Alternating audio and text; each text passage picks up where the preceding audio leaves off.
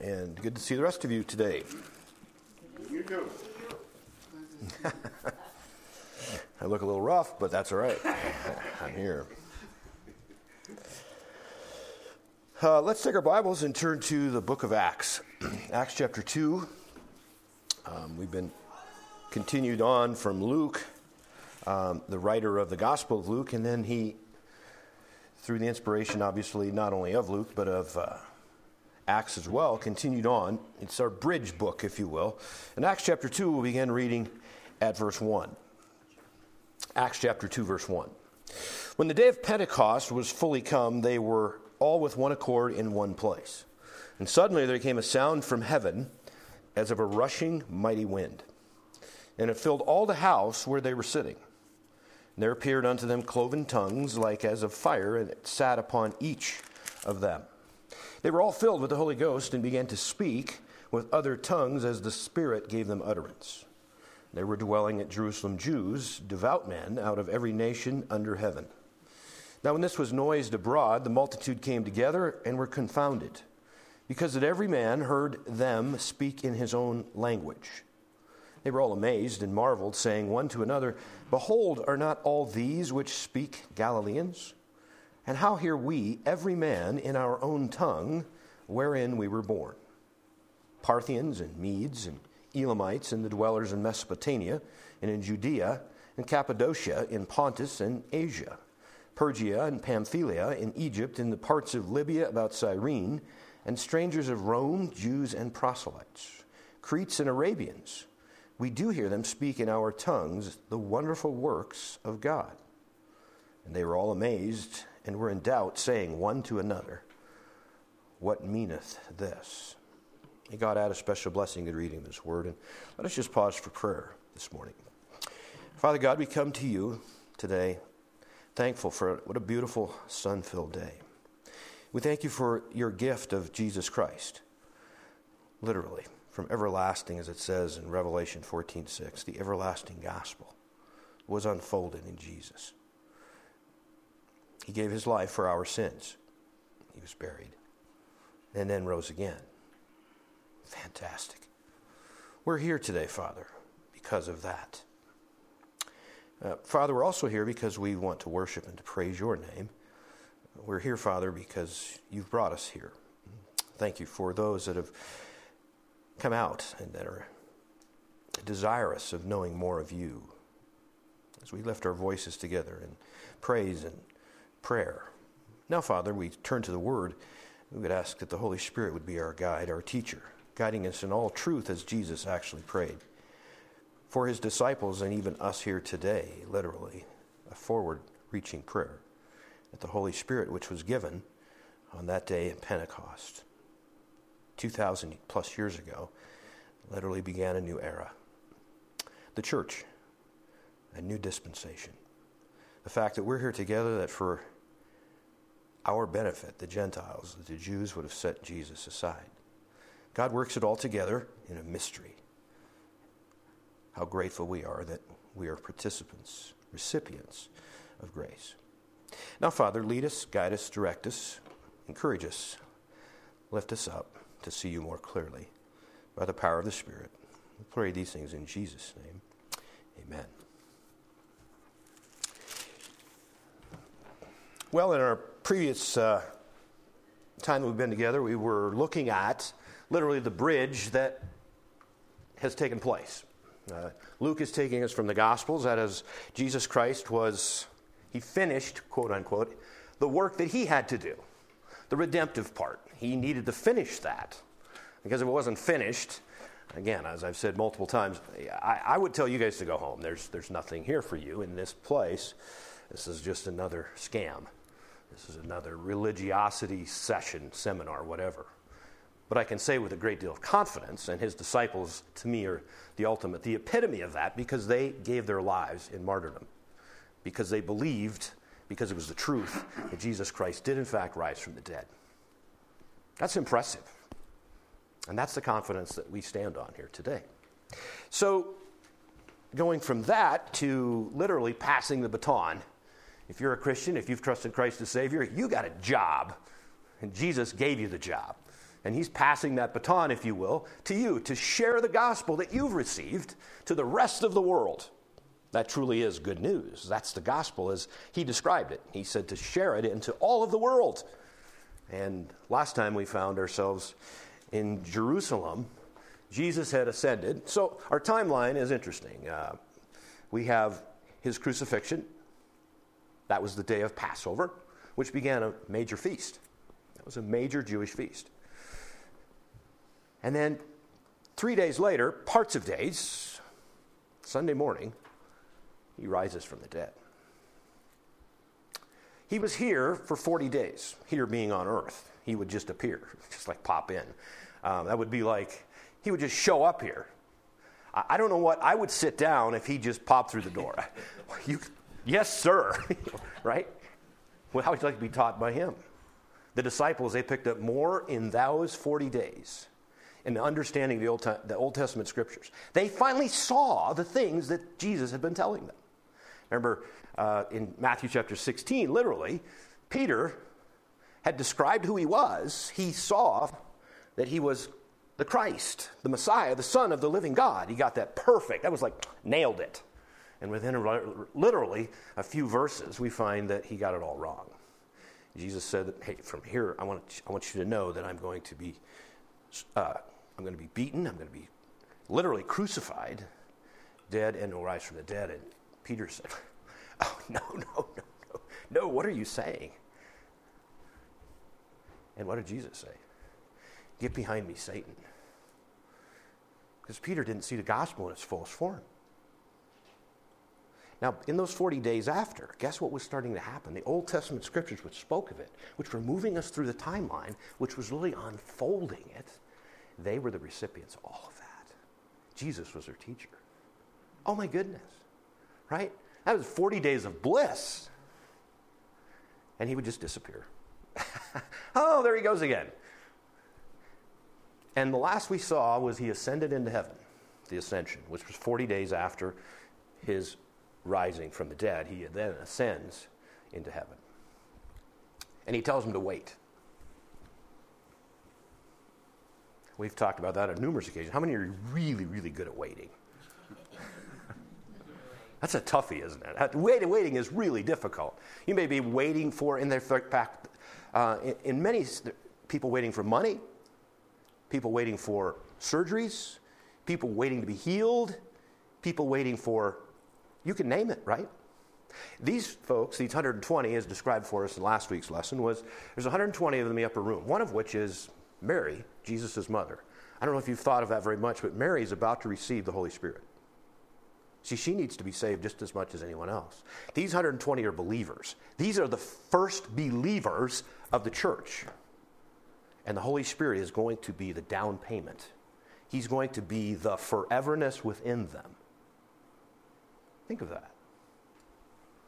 And his brethren, it said, Mary, his mother, and his brethren gathered in this upper room, waiting. Well, if we do the math, the Feast of Pentecost, which would be 50 days after the Feast of Unleavened Bread, which was literally a day after the Passover, and it was always, well, if you go to Leviticus chapter 23, you'll find that it's the day after the Sabbath. So this would have been on a Sunday, the Feast of Pentecost. It was, in fact, we should maybe just back up a little bit, because all of these things, they're perfectly timed. Now, he didn't tell them exactly. Jesus did not say, you need to wait until the Feast of Pentecost. That's not there. He just said, wait. How many times have you felt or been told through various means to wait with no time frame? Some of you have been praying for unsaved family members for most of your life. You're waiting on Jesus, aren't you? It's pretty cool. It's in the greatest hands of all time. Waiting. So these 120 people are waiting. Now, the other thing that's interesting is they're not praying to receive the Holy Spirit. It's not up to them. They're not certain specifications or circumstances or criteria they have to meet to get it. Jesus said, let's read it, chapter 1, verse 5. This is what's being fulfilled. For John truly baptized with water, but you shall be baptized with the Holy Ghost not many days hence. That's the promise. That's the promise. There's another promise. There's two that Jesus left, unfulfilled, literally, he said were in the future. One of them was the coming of the church. That's back to Matthew chapter 16. He said that the church will come. Regardless of, as it says in the King James, the gates of hell, which really should be the gates of Hades. No one's in hell. Hades is the place of the dead, where Jesus Christ actually entered. His death would not keep the church from coming. Praise God. In fact, his death, entering into Hades, that is the place of death, literally made the church available because his priceless gift to us came because of the very thing that Satan would have loved to have snatched away, us being here in grace. So the church was promised. It was future. It was a future promise. And then secondarily was the coming of the Holy Spirit. Let's look at that passage for a moment. We'll find it in John chapter 14. In John chapter 14, verses 16, and we'll start in verse 15. This is so key. John chapter 14, verse 15. If you love me, keep my commandments. That verse is so cool, isn't it? You say you love me? Keep my commandments. It's not hard, is it?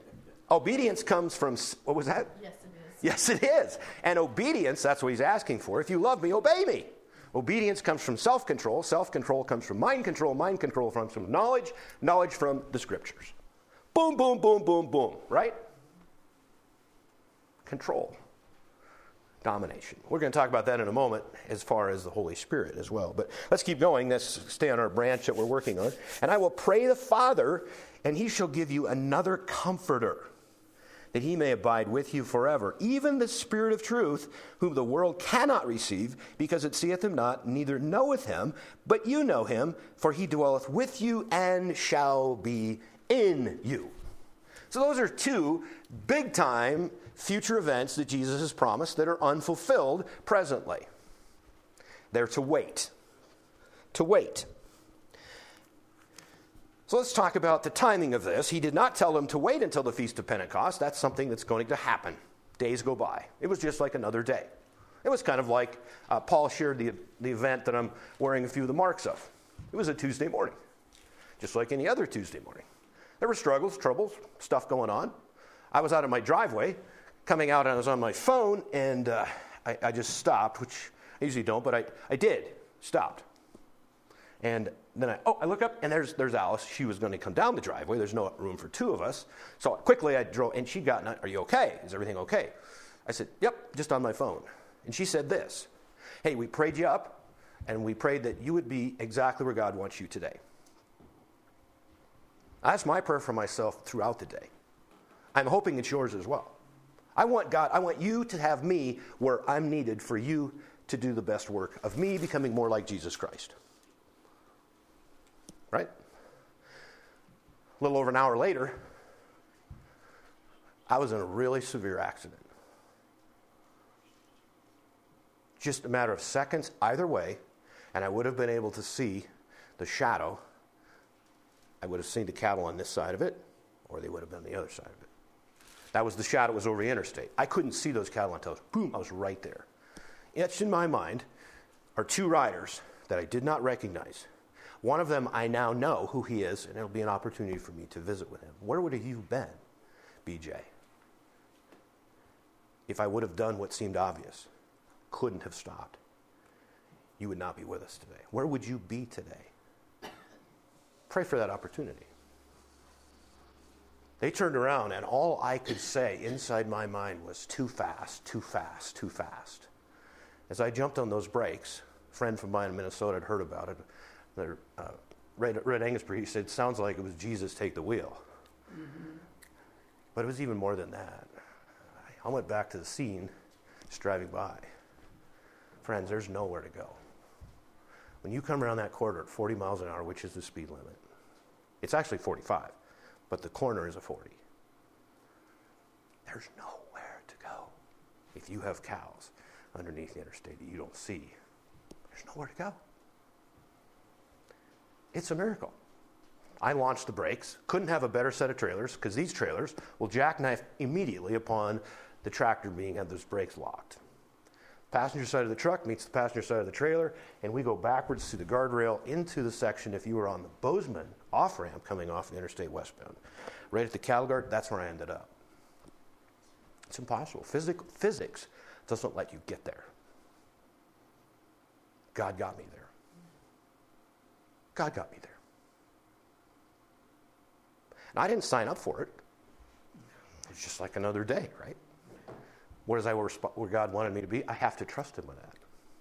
I'm going to share a story, just briefly, but aftermath of this. And there's three individuals that Paul, you may have been mentioned of. The owner of the cattle, which today he really should have 2 funerals at least, maybe mine as well, that he would be responsible for. I don't know how you wear that. I don't know how you deal with that. And then the 2 that should be killed today. There's no way possible, friends. There's no way physically that they should not be with us. But they are. For a reason. Anyway, on Friday, this was on a Tuesday. Friday morning, there was a guy that needed a room that was going to be visiting our establishment for a purpose. And I don't know why I was driving I just drive trucks, right? I'm going to get a load of hay. And I said, I'm going to pull in here. And I'm going to get a room. I'm going to sign up for a room. And I did. I pull in. And the lady that was there, I'm going to call her Ann today. It is not her name, but I want to protect her innocence. Okay? So Ann, which I'd met several times, you just don't know each other, but you know each other, right? You know what I'm talking about. I said, I'd like to reserve a room for tomorrow evening for a gentleman who's coming in. Just put it on my name. She said, okay, and your name is. So I write, Larry Melhoff. Spell it out. She said, oh. So how do you want to pay for it? I said, well, I've got a credit card. So I give her, press my credit card in, and she said, were you in an accident? I said, as a matter of fact, yeah. I said, it was, God spared my life. And even more important, the lives of others. And she said, oh. She just started weeping. She said, my husband died of a heart attack 3 years ago. And I attempted to do CPR, and I failed. And I felt like I had failed my husband. I've tried to kill myself 2 times. The first time, I'm not going to tell you. But the second time, I was in my vehicle. And I was just going to drive over an embankment and end it. And she said, I don't know why. But that far, that was what she said, that far from the edge of that cliff, my car stopped. I said, well, I can tell you why. Jesus is reaching out to you. Jesus wants to know you personally. And the walls went up. She said, oh, I don't go to church. I'm spiritual, I don't go to church. I said, don't need to. It's about Jesus. But it was sort of closed for a moment. Now keep in mind, we're in a business establishment. I would think that we were there in that place together. She's let me in to a place of her life that no one has been. She said, Larry, I'm so lonely. And I said, Jesus loves you. I'm going to pray for you. And again, she didn't pull away, but it was like, I'd really like that. That would be great. But the walls are up. But here's the point. For 10 minutes, approximately, not one person entered that establishment. But when it was done, I walked out the door and 2 walked in. Oh, don't let me forget. The room that I rented, I didn't need because he had made other arrangements. Was I in the right place that God wanted me to be? Yeah. You know how I got to that place? Was this. The after effects of an accident, which I was in the right place at the right time. I don't understand all of that, but that's a God thing. So I want you to pray. Now, I'm going to use her, what I'm going to say is just a fictitious name. I want you to pray for Ann, because God knows who Ann is. God knows that Ann's heart is open. And we want to pray that the Holy Spirit allows her to see Jesus for everything that he is. See, that's God in control, isn't it? He's working. He's working. I still have a headache, but he's working. And it's just like, it's tying it, I try to make sure our branches come back to the tree. Let's bring that back. It's no different than that morning on a Sunday that same 120 people are gathered in an upper room. Is it the same room that they were in I don't know, but probably something similar. It would have been in a place that they felt safe and secure. They were praying, waiting for what Jesus said, the Spirit would come. It happens to be this Sunday morning. It happens to be this day that it would happen. And boom, out of the blue, something really happens. This would be the Feast of Pentecost. But let's back up just a little bit, because the feasts of the Old Testament actually allow us to see inside and how it's unfolded, the prophetic word unfolded within Jesus Christ. The first feast you'll find, and you can study these in Leviticus chapter 23 if you'd like. Leviticus chapter 23 unfolds for you the different Jewish feasts. The first one is the Passover. The Passover is really the epitome. That's the one that literally, as the 10 plagues that were in Egypt, the number 10 was the death of the firstborn. And the only way you could escape that was to take blood from an innocent, unblemished lamb, and you would put it on the doorpost. The angel of death would go past that house because it would recognize the sense of innocent blood. So let's go to 1 Corinthians chapter 5 and verse 7. This, literally, Jesus Christ is in this. In 1 Corinthians chapter 5 and verse 7. He declares himself to be our Passover. Good news. 1 Corinthians chapter 5, verse 7. Purge out, therefore, the old leaven, that you may be a new lump, as you are unleavened. For even Christ, our Passover, is sacrificed for us. So literally, you see the fulfillment of the Passover feast in Jesus Christ, in his death. Followed behind that was the Feast of Unleavened Bread. It was literally the day after. And this would have been that and the Feast of First Fruits. They were closely together. And it would have been the first fruits of the early harvest. Now, those of you that are farmers, is there farmers in the room? Not so many. But you probably even know this, that the difference from an early crop harvest, in other words, this would be the first fruits of the early crops, okay? And that would be, farmers, barley. Thank you for answering. Barley would be a crop that if you planted the same day as wheat would be much further in the sense of maturity. So it was literally, that was the first offering of the first fruits. They would wave a sheaf of the barley crop. Okay? Guess what that happened to fall on? It would be, in fact, if you go to Leviticus chapter 23, verse 11, it's the day after the Sabbath of the Passover. What day is that? Sunday. Let's go to 1 Corinthians chapter 15 and verse 20 in your Bibles. You're already in 1 Corinthians. Let's go to chapter 15, verse 20. It says, "But now is Christ risen from the dead and become the first fruits of them that slept." Guess what was going on that Sunday morning? The Feast of the First Fruits. Is that not cool? I've got to get a glass of water. I got something. Okay. I've got something in my throat. Okay. And then, guess what? 50 days after is the Feast of Pentecost. Now, Pentecost, that word means... Anybody? 50, thank you. Yeah. Pentecost means 50. Yeah, I was just about to get there. Pentecost means 50th. Now, 50th after the Passover, the unleavened bread, 50 days after. Okay. Now, this was one to, thank you, was to commemorate the fact of not only the first fruits of which were enjoyed from the barley harvest, but now there's a part of this, it's twofold, two-pronged. There's the first fruits of the wheat harvest. Now, in both cases, for the Passover and the Feast of the Unleavened Bread, guess what they didn't use in their bread? Yeah, no, exactly, no leaven. Set you guys up pretty nicely with that one, right? And why would you do that during the Passover and the Feast of, I will just say the first fruits was right, what? Jesus Christ was the Passover.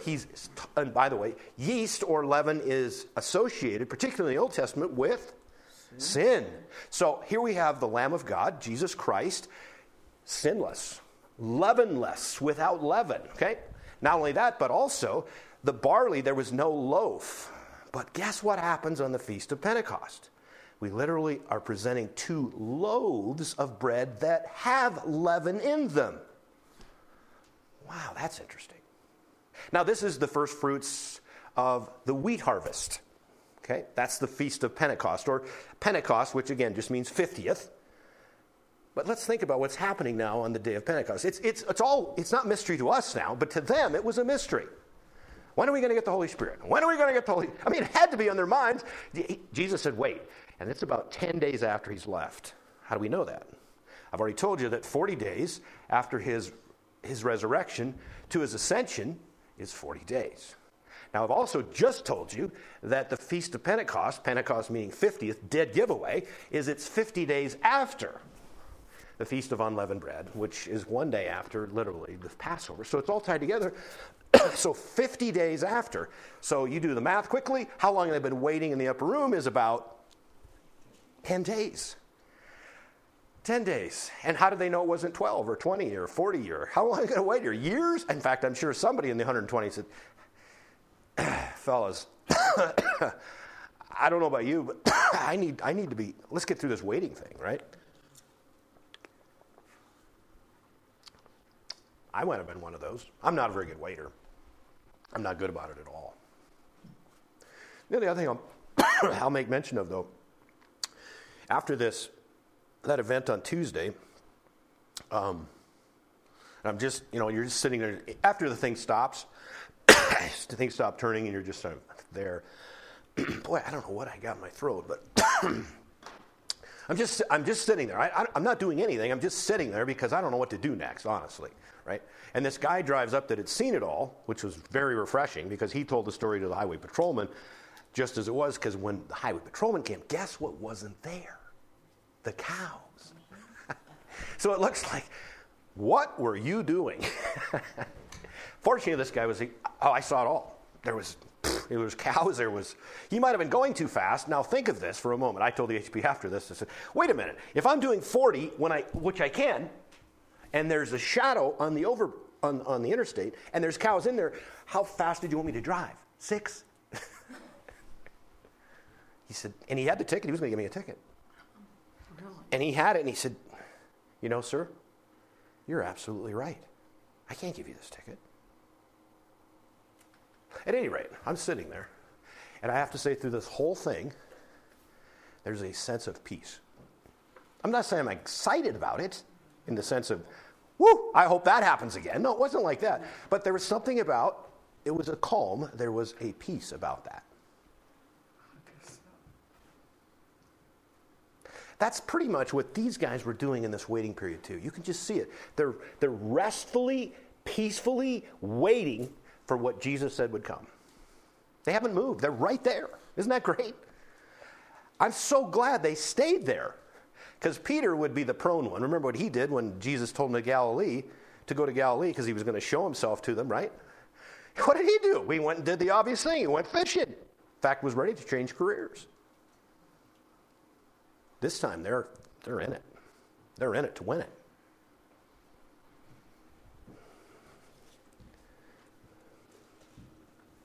Feast of Pentecost. Now, I also said we had the first fruits of wheat. But something happened here that the church began.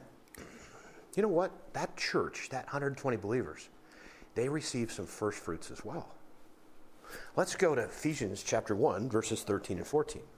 Ephesians chapter 1, verses 13 and 14.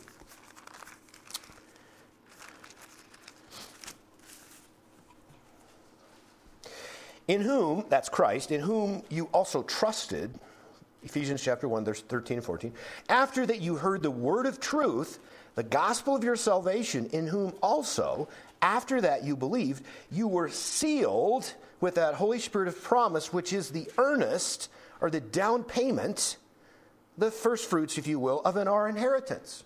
Now think of this now. Do you see how these feasts are lining up beautifully? You literally received your first down payment, your first earnest, your first initial receiving of salvation, and that was what? The Holy Spirit. Now, that's a fantastic down payment. That's all I got to say. You talk about a layaway plan? The Holy Spirit is the down payment? Fabulous. And by the way, He can't leave you. It's impossible. If you've trusted Christ as your Savior, immediately, positionally, you have been baptized. That is to be immersed into, placed into the body of Christ forever. Amen. I said that loud so that you didn't miss it. But isn't that great? He can't even leave you. Now that's brand new. That's brand new information. If you were Saul in the Old Testament, I don't want you to keep in Saul's shoes very long because we'll get you out of there. But Saul, when he became king, when he was anointed king, when Samuel anointed him king because they, the nation of Israel, wanted a king like everybody else. They wanted him to look good, be powerful, be tall, be mean, be dark and handsome. And it was Saul. He was that guy. Where did it fall apart? He stopped trusting God. And it says, the Spirit left him. I can say with full assurance, because of what's stated in the New Testament, the Holy Spirit, after this event, the Feast of Pentecost, and did you see, we're jumping ahead a moment, but just hit me right now. How many of them received the Holy Spirit? Every single one. How do we know that? There was evidence because there was what looked like. It wasn't a tongue. It was like a tongue of fire. How many were there? Exactly the number of believers. Every single one of them. Who was that for? That was for them there. That was for us today. The Holy Spirit completely, 100%, is involved and baptizes every single believer into the body of Christ. And doesn't ever leave. We should be saying hallelujahs for the rest of this hour. Now, we've got a big fat war that we're fighting. Satan hates me big time. He hates me. I'll particularly say in the last 5 years, he hates my guts. But greater is he that is in me than he that is in the world. Amen. I've told my guys that I'm meeting with on Friday or Saturday night, depending on the night, it's 1 John chapter 4, verse 4 is the verse they need, and that's that verse. Repeat that. Keep it on. That's why prayer amongst the believers is so incredibly important. So incredibly important. Now, Satan cannot... Here's the other part. Guess what? If the Holy Spirit is in you as a believer, guess who can't come in to a believer? Ever. Satan. Is that not fabulous news? He can only push the world on you to conform you from the external. He cannot get inside of you. That's a touchdown. I don't know what the signal is for 2 touchdowns. That's 2 touchdowns. He cannot get inside a Christian. Ever. You'll find nothing in the New Testament, you'll find nothing anywhere that a believer is ever inhabited by Satan or a demon. It's impossible because you have been bought with a price. 1 Corinthians chapter 6, verses 19 and 20. Your body is the temple of what? The Holy Spirit. And I can't see the Holy Spirit's, oh, come on in. Let's go. We can do this together. Not a chance. Not a chance. The question is never about the Holy Spirit inhabiting the Christian. Never is that in question. The question is, how much of the Christian does the Holy Spirit have? That's the question. Now, both of these events, these promises that we're talking about, that is, the church is going to begin sometime in the future. Jesus said it in chapter 16 of Matthew. And he also said through numerous occasions, in fact, the most recent was 10 days previous, you will receive the Holy Spirit. Both of those promises were combined into one event at the Feast of Pentecost. On that day, as it says, as a rushing wind. It wasn't a wind. I love that it says wind, though, because it's going to fit well into the... What do I do with my glass? Here they are. Let's go back to Acts. You're probably there. I'm still in Ephesians, but go back to Acts and let's take a look. Verse 1 and 2. When the day of Pentecost was fully come, they were all with one accord in one place. So it seems like it's the same people in the same room. And suddenly, there came a sound from heaven. Came from heaven As, it's not a rushing mighty wind, it's not a hurricane, but it would be as that. In fact, that word that is used for wind and that rushing mighty wind would be like a hurricane. I mean, it's a blast. It's not just the normal word for pneuma, it's a blast. In fact, it brought other people around. We'll see that next week. It brought people to this place because it was an incredible noise. But it wasn't a hurricane. It wasn't a wind. It was as that wind. And inside this room, all of a sudden, some things have really taken place. Number one is all the people in the room received the Holy Spirit. Mary, his brothers, all of the apostles, all of the rest of those that had chosen to follow Jesus Christ. Now, I'm thinking that 10 days would have been a good chance. I might be wrong. But what would 10 days of waiting do? If there was any infiltrators in that group, they'd be gone. The true disciples would be there. Those that were praying and waiting in the upper room, they would be the real deal. And of course, God knows that. I'm not suggesting there was anyone that walked away, but you see what I'm saying? That waiting has a way of removing those that aren't part of it. Every single one of those received the Holy Spirit. Let's go on. And there appeared unto them cloven tongues, like as, again, not fire, but as fire, and it sat upon each of them. They were all filled with the Holy Ghost and began to speak with other tongues as the Spirit gave them utterance. Wow, there's a lot of stuff going on here. So not only were every single one of those, and this is the picture of the sense of that tongue of fire that would be on every, in other words, I'm assuming it's 120. There's no reason for us to believe that it's any different than those that are listed. Let's go back just for your sake. Verse 15, chapter 1. In those days, Peter stood up in the midst of the disciples and said, the number of names together were about 120. I have no reason to think it's any different. It certainly would be right about there. And every single one of them would have had this sense of this like a tongue of fire, which would said, you know what? You are in the body of Christ. That's what we see. For them, that was the receiving of that Holy Ghost.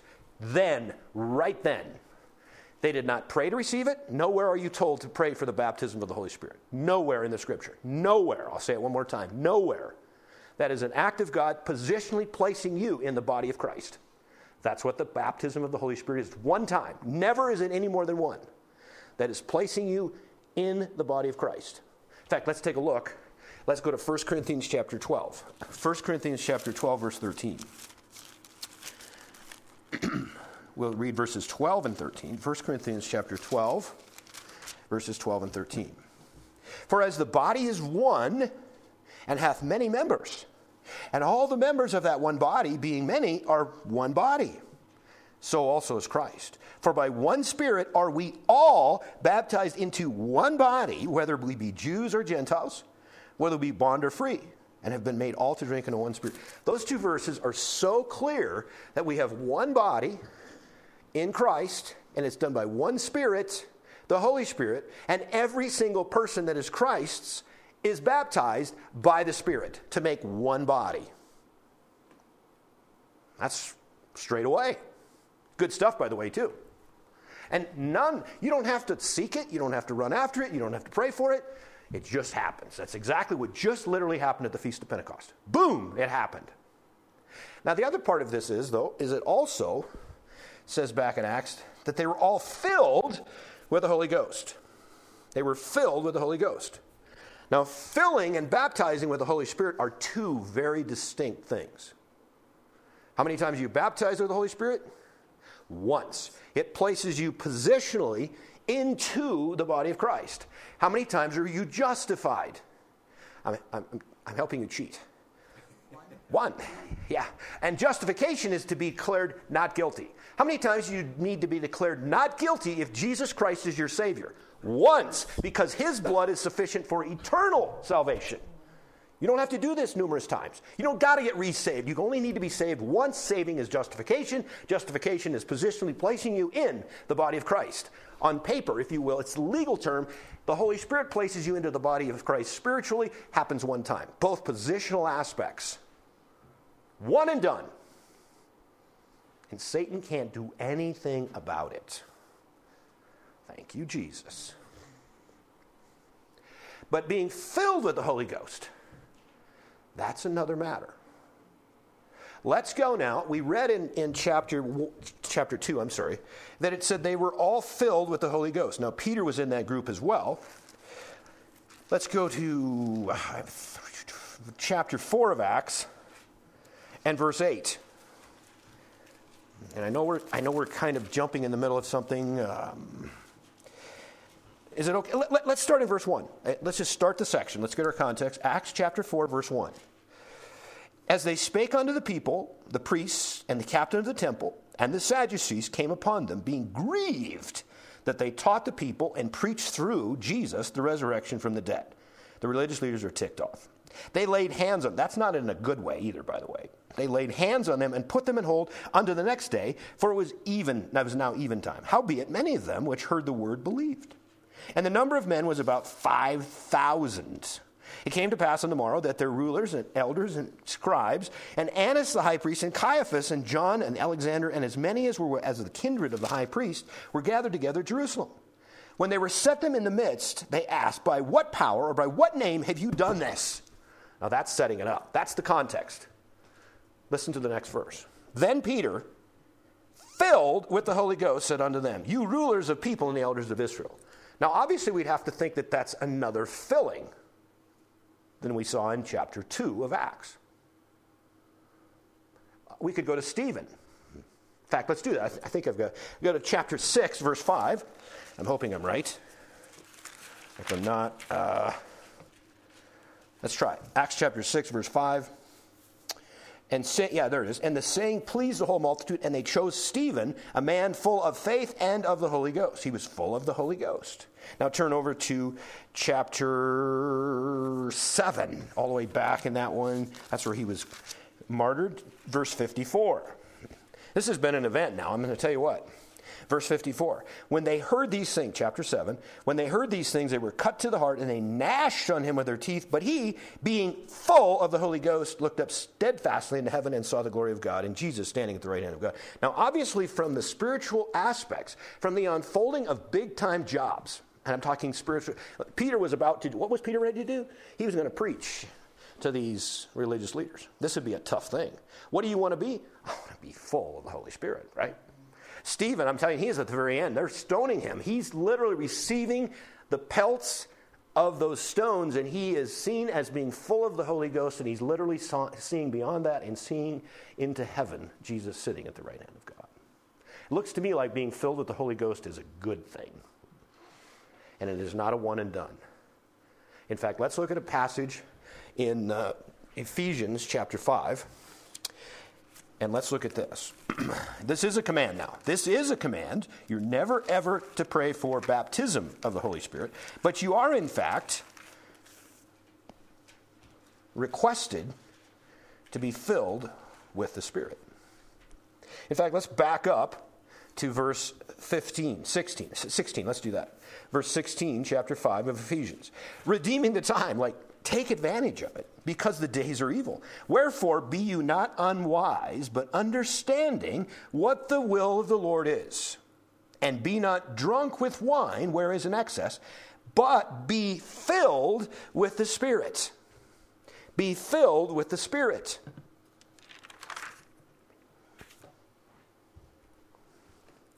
We talked about, I think this might have been Thursday night, actually. Did we do the Bible study?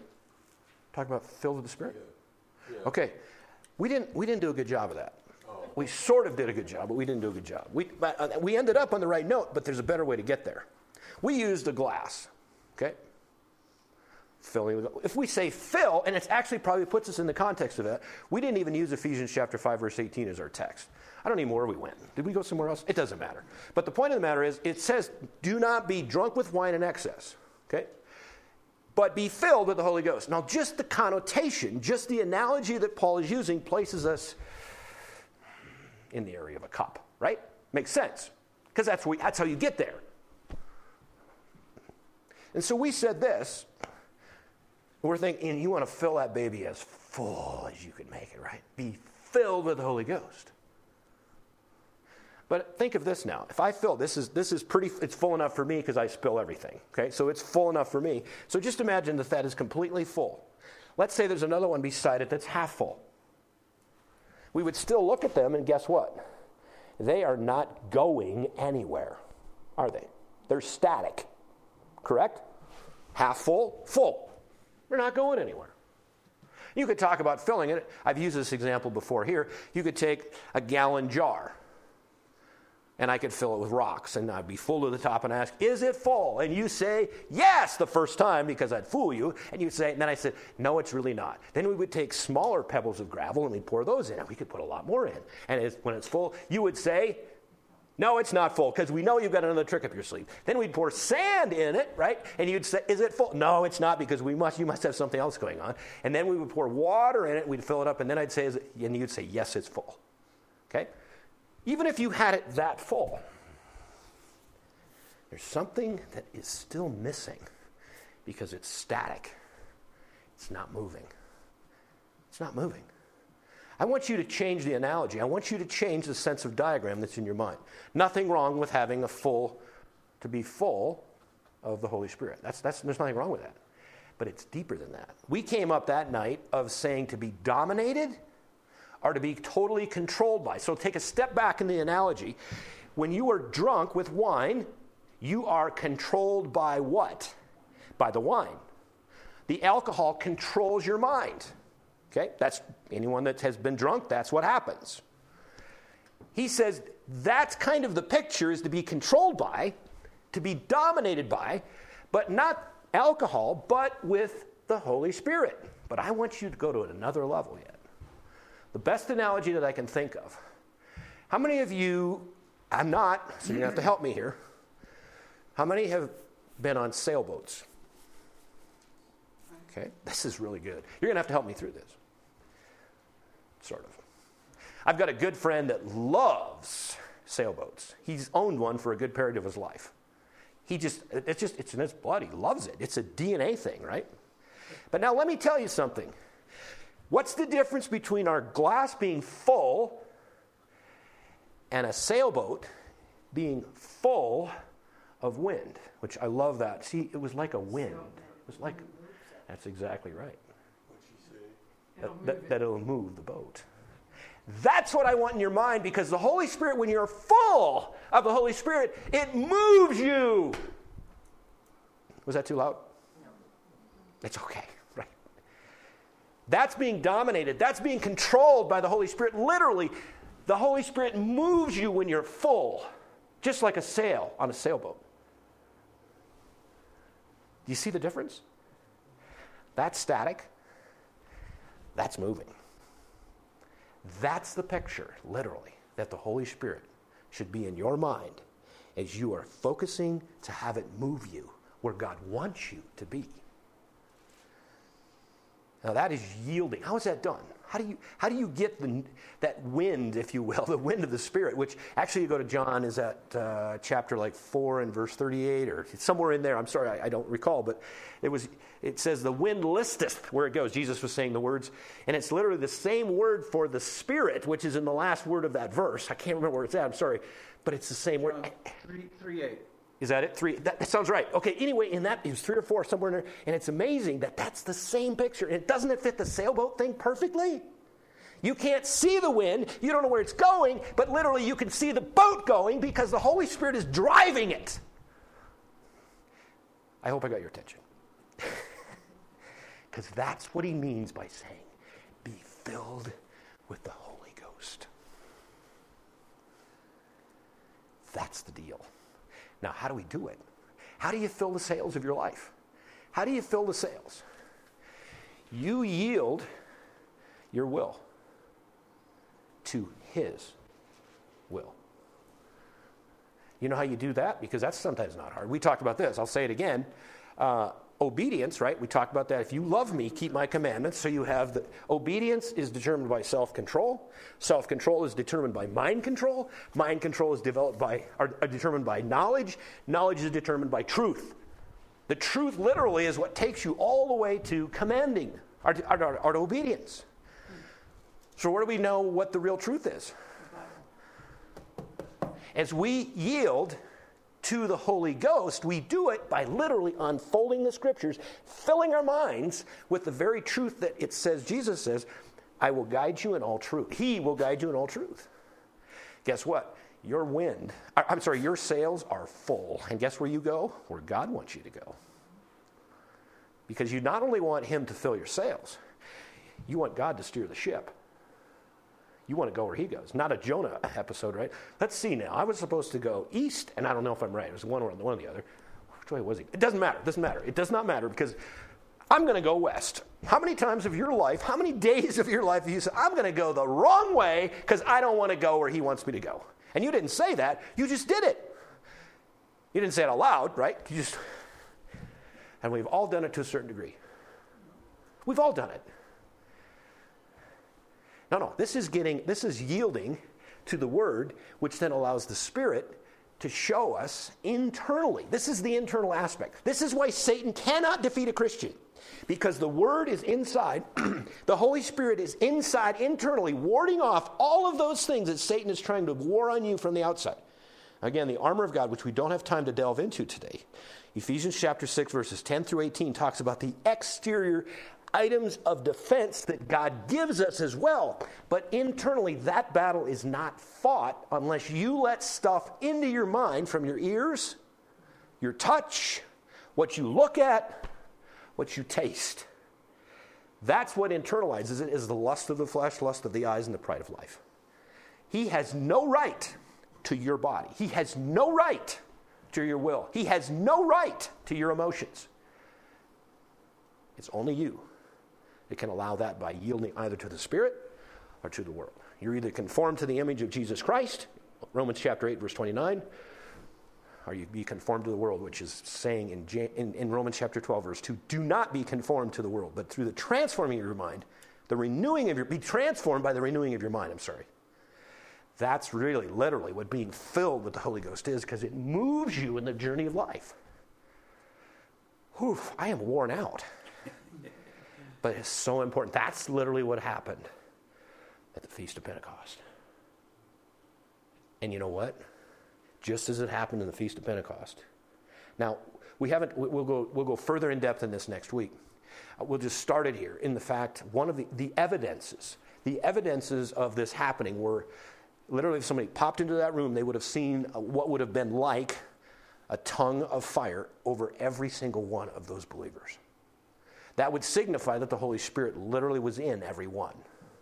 But the evidence of them being filled with the Holy Ghost, I'm hoping you're getting that now. There's two distinct differences. The fact and the evidence that they were filled with the Holy Ghost is that they began to speak in other languages. Known languages. In fact, it's named, we'll be looking further at this next week. It's not something that's unrecognizable. It is total, complete, without question, languages that are understood by those. Now, at this point, the crowd has gathered. If you've heard a hurricane, but you've not seen a hurricane, you're going to find out what was that like a hurricane. And here they come, and as they come from all over, now, here's the other thing. This is very Jewish in nature. Very Jewish in nature. This is not the feast of the whatevers, the Gentiles. This is the Feast of Pentecost, which is a Jewish ceremony. It's a Jewish celebration. They would have come not only from different regions, but there were a lot of people that were living in Jerusalem that had Gentile backgrounds. That's what makes us really, really significant. Every one of those that we've named later in those verses, Pergia and Pamphylia and rah, and all of those, these guys, which, let's read it, because I'm going to make sure we get the right flavor. Let's go to verse, I'm in Ephesians again. Acts. Wasn't the Feast of Pentecost one of the 3 required feasts that they had to be there? There were 3 required feasts that all the Jews had to I'm not absolutely certain, but it was very well attended. Because, I forgot, there's something that's really important that I forgot to say. That sounds like my mother, right? She'd wave her finger, right? Okay, so here we are. There's something I forgot to say. Mom, where are you, right? Okay, any rate. So one of the things we said about 50 days was it was 50 days out, and it was the first fruits of the wheat harvest. I said that, correct? But there's another thing that was there. It was this dual, I remember saying dual, and I didn't tell you the second part of it. But the other fork of that literally was the fact, after they were exiled and they came out of Egypt, guess what happened 50 days after that? They received the law, the Mosaic law. So actually, post-exilic, they would have literally celebrated at the Pentecost, Feast of Pentecost. And that might have been a required one because of this. It's two-pronged, is the fact that they also would have celebrated the giving of the Mosaic Law, which now, incidentally, is completely obliterated because Jesus Christ, even through the Feast of Pentecost, has passed on the Holy Ghost to every single believer. You have no need for it because it works from the inside. Now, that doesn't mean the law is not important. It's holy, as it says in Romans chapter 7, verse 12. But the point of the matter is it's completely fulfilled. Giving of the Holy Spirit in the church that's the, what shall I say, the consummation of what's been seen in the Old Testament. So they were actually celebrating that as well. I think it probably was a required one. I don't know which one. Passover was really big time. Yeah. But at any rate, the point of the matter, here they are, dually being in town. Now, there's people that living in Jews. This is the verse. See, I got off on that branch again, right? But we got a branch fixed, though. Let's go down to verse 12, chapter 2 of Acts. And they were all amazed and were in doubt. Now they're hearing these languages, saying one to another, "What meaneth this? What is going on?" In fact, verse 8, that's another verse. "How hear we every man in our own tongue, our own language, wherein we were born?" There's people that are living in Jerusalem right now, they're living there, that literally they were born in any of those countries that we could read in those later verses. So now here's what never happened before. This is the significance. We'll talk more next week. I'm going to shut it down. I'm about wiped out. But there's something that's very, very significant here. There's a sign. You've heard of tongues as being a sign gift. What is the sign of tongues? That's a question that everyone must answer. No matter at what level of manifestation you believe it's in, you must ask yourself, what is the sign or significance of this gift? I'll say it that way. These people that he speaks of in many places that they were born, but they're still Jews. They're back in Jerusalem right now. They are practicing Jews. One thing that never ever happened, and it's Old Testament principle, they would have never heard about God, Yahweh. They would have never heard about the Messiah, Jesus Christ. They would have heard about none of it in a foreign language. If they would have went to a synagogue in any one of those places, it would have been in Hebrew or Aramaic at the worst. You would have never heard it in the common Gentile language in which they found themselves living. Wouldn't happen. In fact, in the Old Testament, Isaiah chapter 28, you can write that one down. That's good study for the week. Isaiah 28, you go through and it's a number of verses, and it talks about a different language, a foreign language. And every time you see in the Old Testament a foreign language, it's a language of judgment. Babylon, a foreign language. They're going to come in, they're going to capture you, they're going to whatever. Every time in the Old Testament you see a foreign language, you see a sense of judgment. Now, what is the significance of that? They literally, for the first time, have heard about the wonderful works, we've read it, the wonderful works of God through Jesus Christ in a Gentile language. Now, if you're a Jew, knowing all that you know about the Old Testament, that literally is a sign to a Jewish unbeliever. Because there's judgment within that. If you choose not to believe, now you even heard it in Gentile language, you have no excuses. Now, how long did this go on? This gift of languages, this gift of tongues. Well, we know that it's mentioned in 1 Corinthians. We find it all through the book of Corinthians. We find it obviously in Acts. Acts was taking place about, shortly, obviously this is just days after Jesus Christ would have ascended, so days after that he was resurrected from the dead. So apparently, let's use 30 AD. Okay? That's when it started. This literally started this new era, this new dispensation, the beginning of the church, the possessing of the Holy Spirit permanently. That's a new concept. And it started then, okay? If you go to 1 Corinthians, by the way, now this is really significant. If you go past 1 Corinthians in the sense of dates of epistles that Paul wrote or anyone else, there is not one mention of languages or tongues. Now, when was the book in 1 Corinthians written? In about AD 55. So approximately this gift of tongues that we can find from Scripture is about 25 years. And you know what happened in 70 AD? The destruction of Jerusalem and the temple. The Jews were they've been underfoot ever since. The times of the Gentiles have been superfluous to everything that they're doing. But for 25 years, guess what? Every time that a Jew heard in a Gentile language about the wonderful works of Jesus Christ, do you know what that felt like? That was a sign of God's judgment because you had not believed. That's the sign. It's not for believers. It's for unbelievers. Jewish by nature. Do you see how it all starts to make sense when you understand the context of what's taking place? Even Paul said, in fact, I think, let's do this quickly. I'm going further than quick. Ernie's laughing. Ernie's laughing. You know what? I should laugh too. It's funny when I say quickly. I get it. Let's go to, see if I can. There's one other verse we need to go to on the way through that couples with this. If you've got 1 Corinthians chapter 12, verses 12 and 13 written down, you need to write this one beside it. Let's do this on the way through. Go to Romans chapter 8, verse 9. Romans chapter 8, verse 9.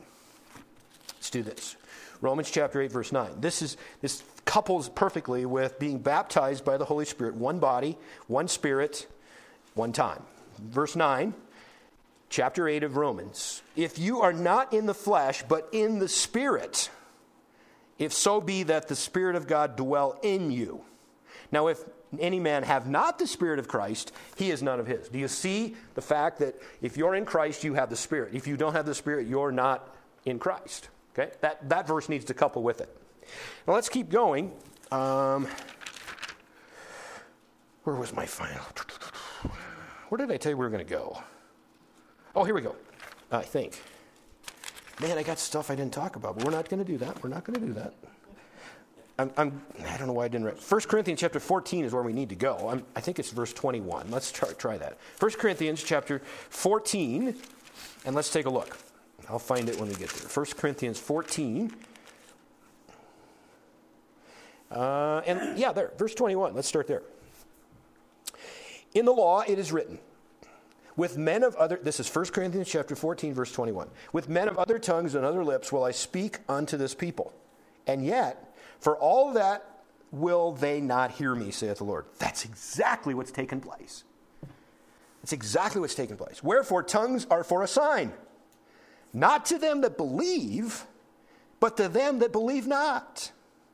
But prophesying serveth not for them that believe not, but for them which believe. But if therefore the whole church be come together into one place, and all speak with tongues or languages, which would be the proper word, and there come in those that are unlearned or unbelievers, will they not say that you're mad? Isn't that true? I'm talking about real languages. I'm not talking about gibberish. I'm talking about real languages. What if somebody starts speaking in Russian and someone in Chinese and someone in, right? They'll think you're nuts. This was a sign literally. This is the key component. We just read in verse 21. That should be in your notes somewhere. 1 Corinthians chapter 14, verse 21. That literally, the sign of the languages of the tongues is for the unbelieving Jew. He has heard it even now in a Gentile language, and he still's rejecting it. Wow. That puts some things in perspective, doesn't it? Okay, I have to be honest. I am wiped out. We're going to stop. Is there any questions or comments? Because we're going to pick this up and follow through next week with maybe just a little more robustness. And then we're going to see how Peter launches off of this. And I mean, it's amazing, filling with the Holy Spirit. Particularly, is there any questions about being filled with the Spirit and baptism? That needs to be set very clearly in your minds, very clearly. And not that you have to ask it here, but feel free to text me or whatever. But that needs to be understood. Okay, did it clarify some things? Okay, good. With that, let's pray.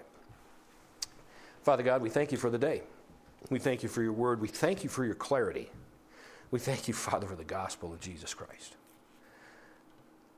We thank you for the Holy Spirit, who baptizes us all into Christ if we've trusted him as Savior.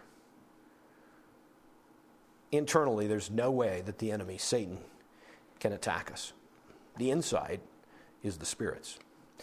Father, our job is to yield, sanctify, that sanctification process, day by day, moment by moment, minute by minute, literally yielding ourselves to the Spirit. Using the Word of God, soaking in the Word, for him to dominate and to control us to the utmost level, moving us along, just as wind in the sails of a ship are moved. And Father, you take the wheel. You take the helm. You take the row, the oars. Father, you direct our lives because you know right where we need to be. That's where we want to be. Father, there are many people here today. They've got needs, monetary needs, health needs, all kinds of needs, family needs. Father, you know them better than they do. I raise them up before you right now. Silently, quietly, you know them. Put your arms of love around them. Let them know, even if it may be a while, the waiting time will make them stronger. It will make them more mature. Their faith will grow, and they will look more like Jesus Christ. And that's your will. That's your will. Father, we rest in your promises. We rest in you because the Lamb was slain. In Jesus' name.